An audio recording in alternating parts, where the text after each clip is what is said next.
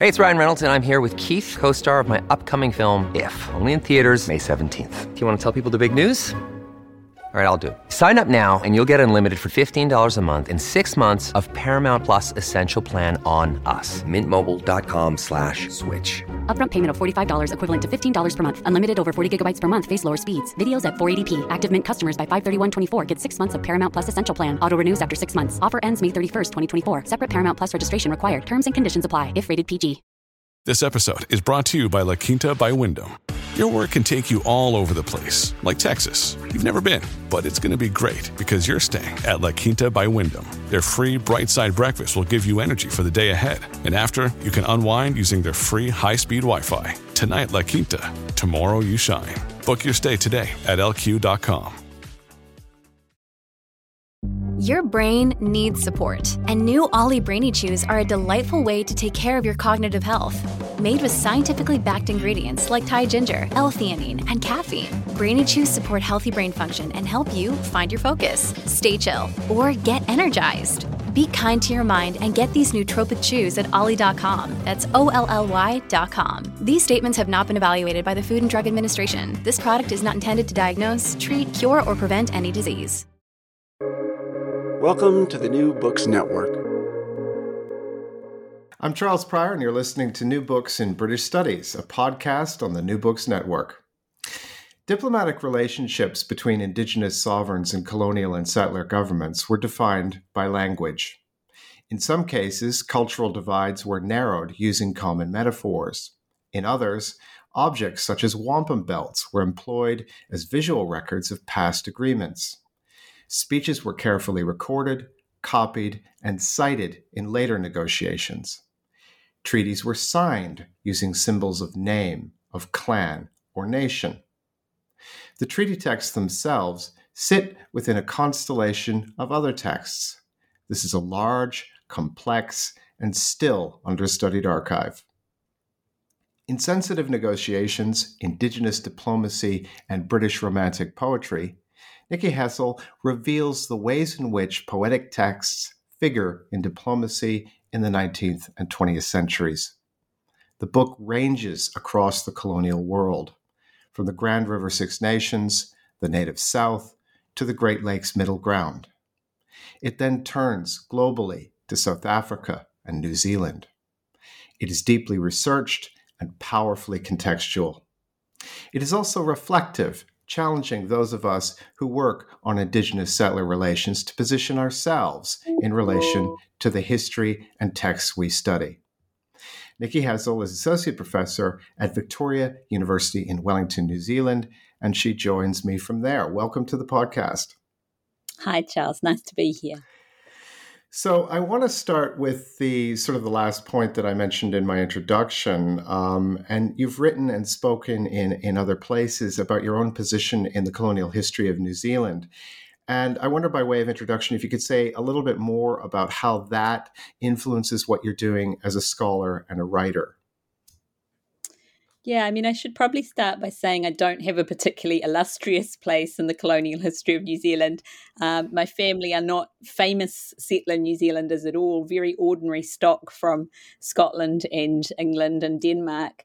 But like all settlers in the 21st century, I'm grappling with my place on Indigenous land, on stolen land, on colonised land. And I think we've seen an enormous turn in scholarly work in recent years, considering what the role of settler scholars is in the colonies, but also if we are going to work on topics that deal with colonisation and indigeneity.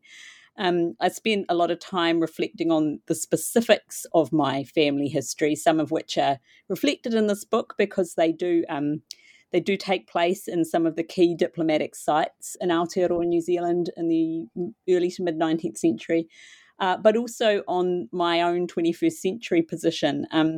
Someone you and I both know, Cam Shriver, suggested the idea of wanting to be a bad settler. That is someone who's not beholden to settler colonial logics and is trying to undo them. And I think that's a really good framework to operate from as a settler scholar.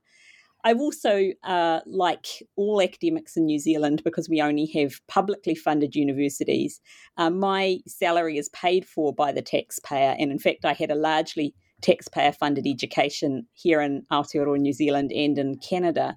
And the tax base for that education is stolen land. It's land that was taken, confiscated, perhaps acquired under treaty, but often with the terms of those treaties not being adhered to. So in a very real way, Indigenous people have already paid for my education, my scholarly training, and now my salary.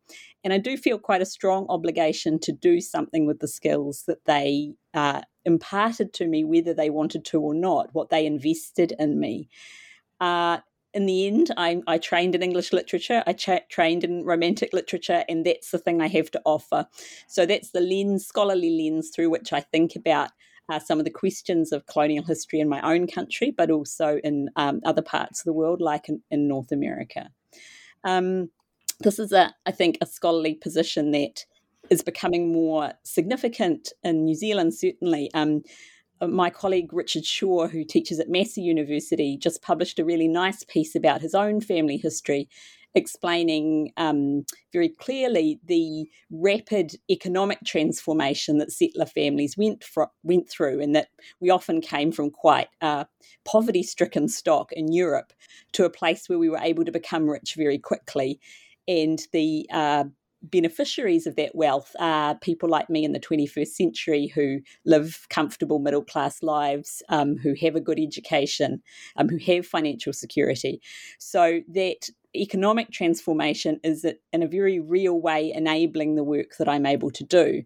I think it's important to be accountable for how that economic transformation makes your work possible, and to reflect a little bit on what settlement and settler colonialism as concepts have done to bring you to the point that you're at today. So yeah, I do I think that you don't need to be to know much about the specifics of your own settler history to understand how settler colonialism has benefited you as a scholar, and what you might do with some of the benefits you've accrued that way. So you mentioned in that response that, I mean, you are a specialist in British Romantic poetry, and that's the lens that you're using to look at these contexts. And in reading the book, it's surprising to see Wordsworth and Byron crop up in the context in which they do. So what is it about Romantic poetry that draws it into the negotiations the book examines? What is its particular aesthetic that seems to appeal to contemporaries in the way that it does? I think there are sort of 3 points here. And the first one isn't quite an aesthetic point. It's more to do with timing. That the period we tend to refer to as the Romantic period in British literary history, European literary history, begins at around the same time that sovereignty relationships between Indigenous peoples and the European powers are starting to fray or have to be realigned. So after the Treaty of Paris, for example, the end of the American War of Independence, as you know, there's no mention of Native peoples. And so there's a need for a reimagining of the relationship, both to European centres of power, but also to new settler governments. So that's the beginning of the Romantic period. And so it's not really surprising in some ways that as Indigenous diplomats start to think about these new relationships, they are also looking at what is the new literature coming out of Europe, which is Romantic literature. So it's new and fashionable and timely, and it looking back, of course, we can see that the period of the Romantic period aligns very neatly with the period of this settlement or renegotiation of imperial relationships, renegotiation of settler-Indigenous relationships. So partly it's just a question of historical moment. And maybe fashion and what's in the air. There is an aesthetic dimension, though, of course, which is that Romantic literature is quite profoundly concerned with a lot of the things that Indigenous peoples were wanting to talk to settler and imperial publics and governments about. Land, the ownership of land, but also who belongs to the land, who is a truly native person. identity, rebellion against authority, resistance to oppression, questions of justice, including racial justice. So there is an aesthetic dimension, there is a dimension to the themes of Romantic poetry that I think speaks very closely to Indigenous concerns in that period from the late 18th century right through to the early 20th century. But of course, that's not a coincidence. Romanticism is itself forged out of exactly those kind of imperial colonial relationships and what they mean, not just globally, but for Britain, because, of course, a lot of what happens in the colonies is being reflected in events in Britain as well, and in the treatment of British poorer members of the British public, women, minority members of the British public, are also experiencing some of these same phenomena. So Romantic literature already has built into it some awareness of colonial injustice and how the world is being remade in that period. So I don't think it's a coincidence or simply a question of timing. I think there's also a very strong mutually reinforcing element between what is happening in British Romanticism and European Romanticism and what is happening to Indigenous people globally. And I argue in the book that Indigenous diplomats are picking up on something very real in British Romanticism's thematic concerns when they turn to those poems and say, this is what we're talking about. We're talking about these kinds of issues. So we're sticking with the sort of the theme of lenses, because there's this book, it can be approached on a number of different levels. Some of the examples are very local and others are very much global. So you use this poetry to open up even larger topics beyond the particular turn, 1800 turn, the turn to Romanticism, and the affinity between Romantic sensibility and what's going on. Larger topics in the book deal with sovereignty, particularly around the Grand River Six Nations, the forced removal of Indigenous nations in the American Southeast, the place of Indigenous nations on the international stage. I realize now that's a very large question, but I mean, maybe drawing some examples from individual chapters. How does it do this? Yeah, I think that my way into these different chapters was indeed, as you suggested, to look quite locally and quite specifically at the events themselves, how the poetry got used, and it's very different in different parts of the book. So starting with John Brandt as one of the leaders of the Grand River Six Nations, wanting to confront Thomas Campbell, the poet, about Campbell's portrayal of Brandt's father, famous leader Joseph Brandt, in his poem Gertrude of Wyoming. And that's happening. Those events are happening, if you like, in the Romantic period. John Brandt is in London arguing for sovereignty of Grand River Six Nations while also conducting this argument about a poem. So that's a very sort of specific real-time example of engaging in big questions of sovereignty, but poetry also being important to that, being not a side issue, but a kind of central part of how sovereignty is being imagined.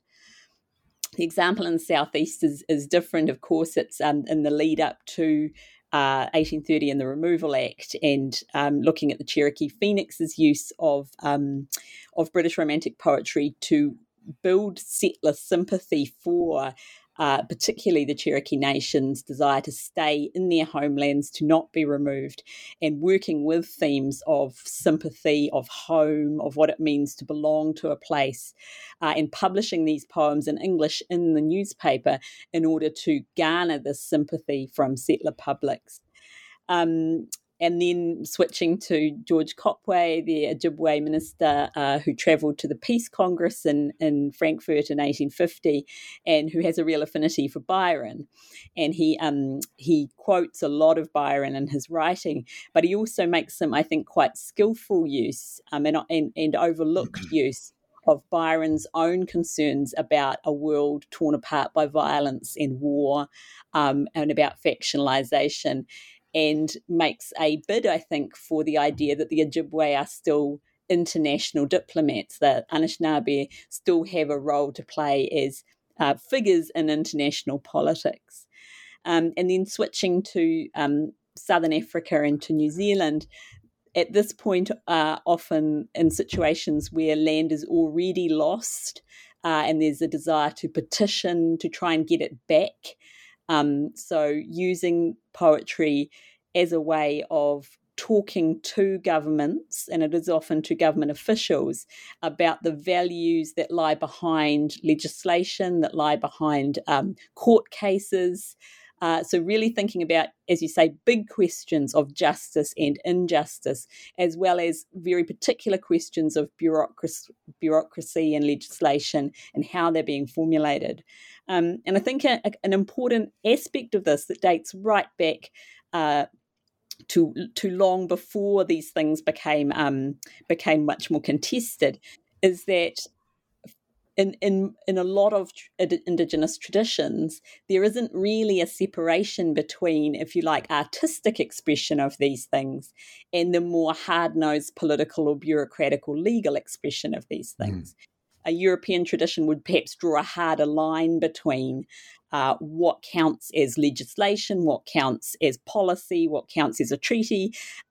Indigenous peoples often don't do that. There's a much more fluid sense of the art forms that also form part of the diplomacy. And so while the poetry being used is from an entirely different tradition, it's from the English, the British tradition, the decision to use poetry seems to me to be very consistent with Indigenous diplomatic practice and a real assertion of sovereignty over that practice. That poetry still figures, it's not trivial or ornamental or decorative. It can be a central part of how you negotiate. And lots of different traditions bring out that aspect that you will always want to turn to art forms of various sort in order to solidify your case, and that is not just window dressing. That's a central part of the diplomacy. So just to pivot that a little bit, from Indigenous uses of British Romantic poetry, how did poetry function the other way as a vehicle to generate sympathy for Indigenous peoples among non-Indigenous populations? Probably the best example of this that I found in the book is in the chapter about the Cherokee Phoenix, where Felicia Hemans, who's an important British Romantic poet and very popular in North America, she becomes the sort of poet of choice for the Cherokee Phoenix newspaper. And a lot of her poetry is published there in English, and it's quite clearly aimed at settler readers. And Hemans talks a lot about people being forced from their homes, people losing touch with their own land, with their own families. She talks a lot about deaths through violence. And the whole point of publishing these poems, it seemed to me, was to remind settlers of their own values. I think the phrasing I use in the book is not so much here is what I know, as here is what you know. It's an instruction to settlers to say, here are your values. Here are the things you say in your cherished lines of literature that you care about. Let's see you live up to them. You know, those are the values you say you're about. Let's see you do the things that manifest those values. And of course, the Bible's the kind of key text here. But once you move the Bible to one side, Romantic literature forms an enormous part of the way that this kind of message gets across. That if, for example, you would be the sort of reader who would shed a tear at a poem about a woman being forced to abandon her child because she's being driven from her home, surely you can see that in a real world situation where this is actually happening right now in your part of the country, you should be sympathetic to that. Those are the values that your culture has encoded in literature and cherishes, and you need to be able to act on them. So this is what I mean about literature acting as a really fundamental part of the diplomacy. We might think of it maybe in modern terms as sort of like almost a public relations campaign, and that it's attempting to get officials, but also general readers to understand these very pressing issues and to act on the values that their own culture seems to stand for. And finally, I want to sort of return to where we began, because I mean the striking aspect of this book is its currency, its immediacy. It's deeply historical in its treatment of the Haudenosaunee, and it moves forward. But I mean, it really also offers a lot of commentary on what is happening, pardon me, right now. So, can you say something about how the themes of the book come together in your own countries, past and present? Well, I think one of the things about the settler colonies is that in some ways they're all the same, and in some ways they're very, very different. In Aotearoa, we tend to have a sense of our own, we have our own kind of sense of exceptionalism, different from American exceptionalism, but our own kind of sense that we were the good settlers, we were the people who got it right.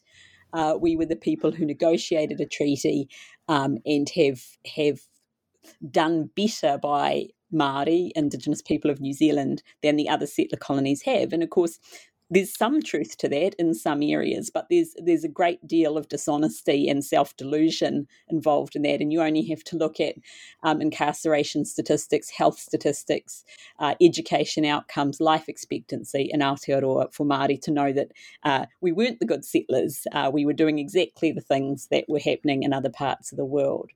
What has perhaps marked New Zealand out as a little different from some of the other settler colonies, though, is the way in which Te Tiriti, the Treaty of Waitangi, is quite central to New Zealanders' understandings of themselves, including those people who are very anti-treaty and feel it's irrelevant and feel it's in the past. They nevertheless talk about it, they nevertheless know about it, and they're part of that public discussion.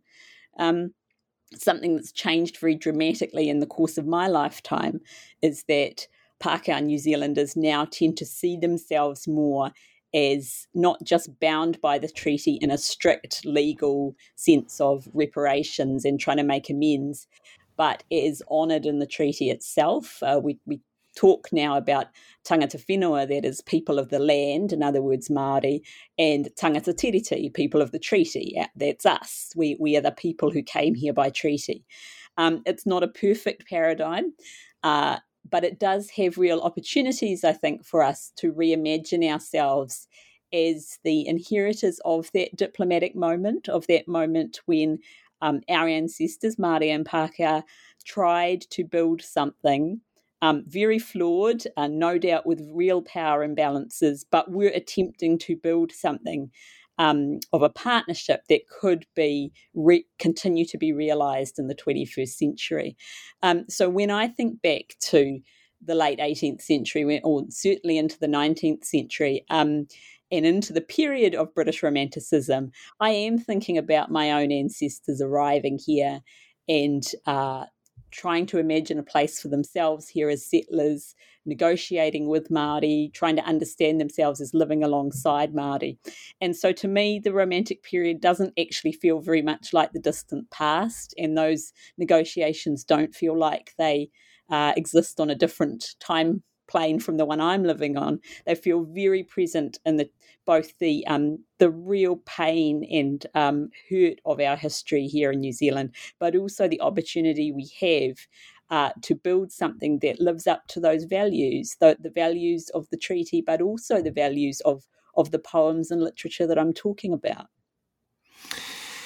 I've been speaking with Nikki Hessel about her new book, Sensitive Negotiations, Indigenous Diplomacy and British Romantic Poetry, which is hot off the press with SUNY Press. Nikki, I really appreciate you taking the time to talk to me about this fantastic, globally synthetic, deeply informative, and very current and much-needed book. Thanks so much, Charles.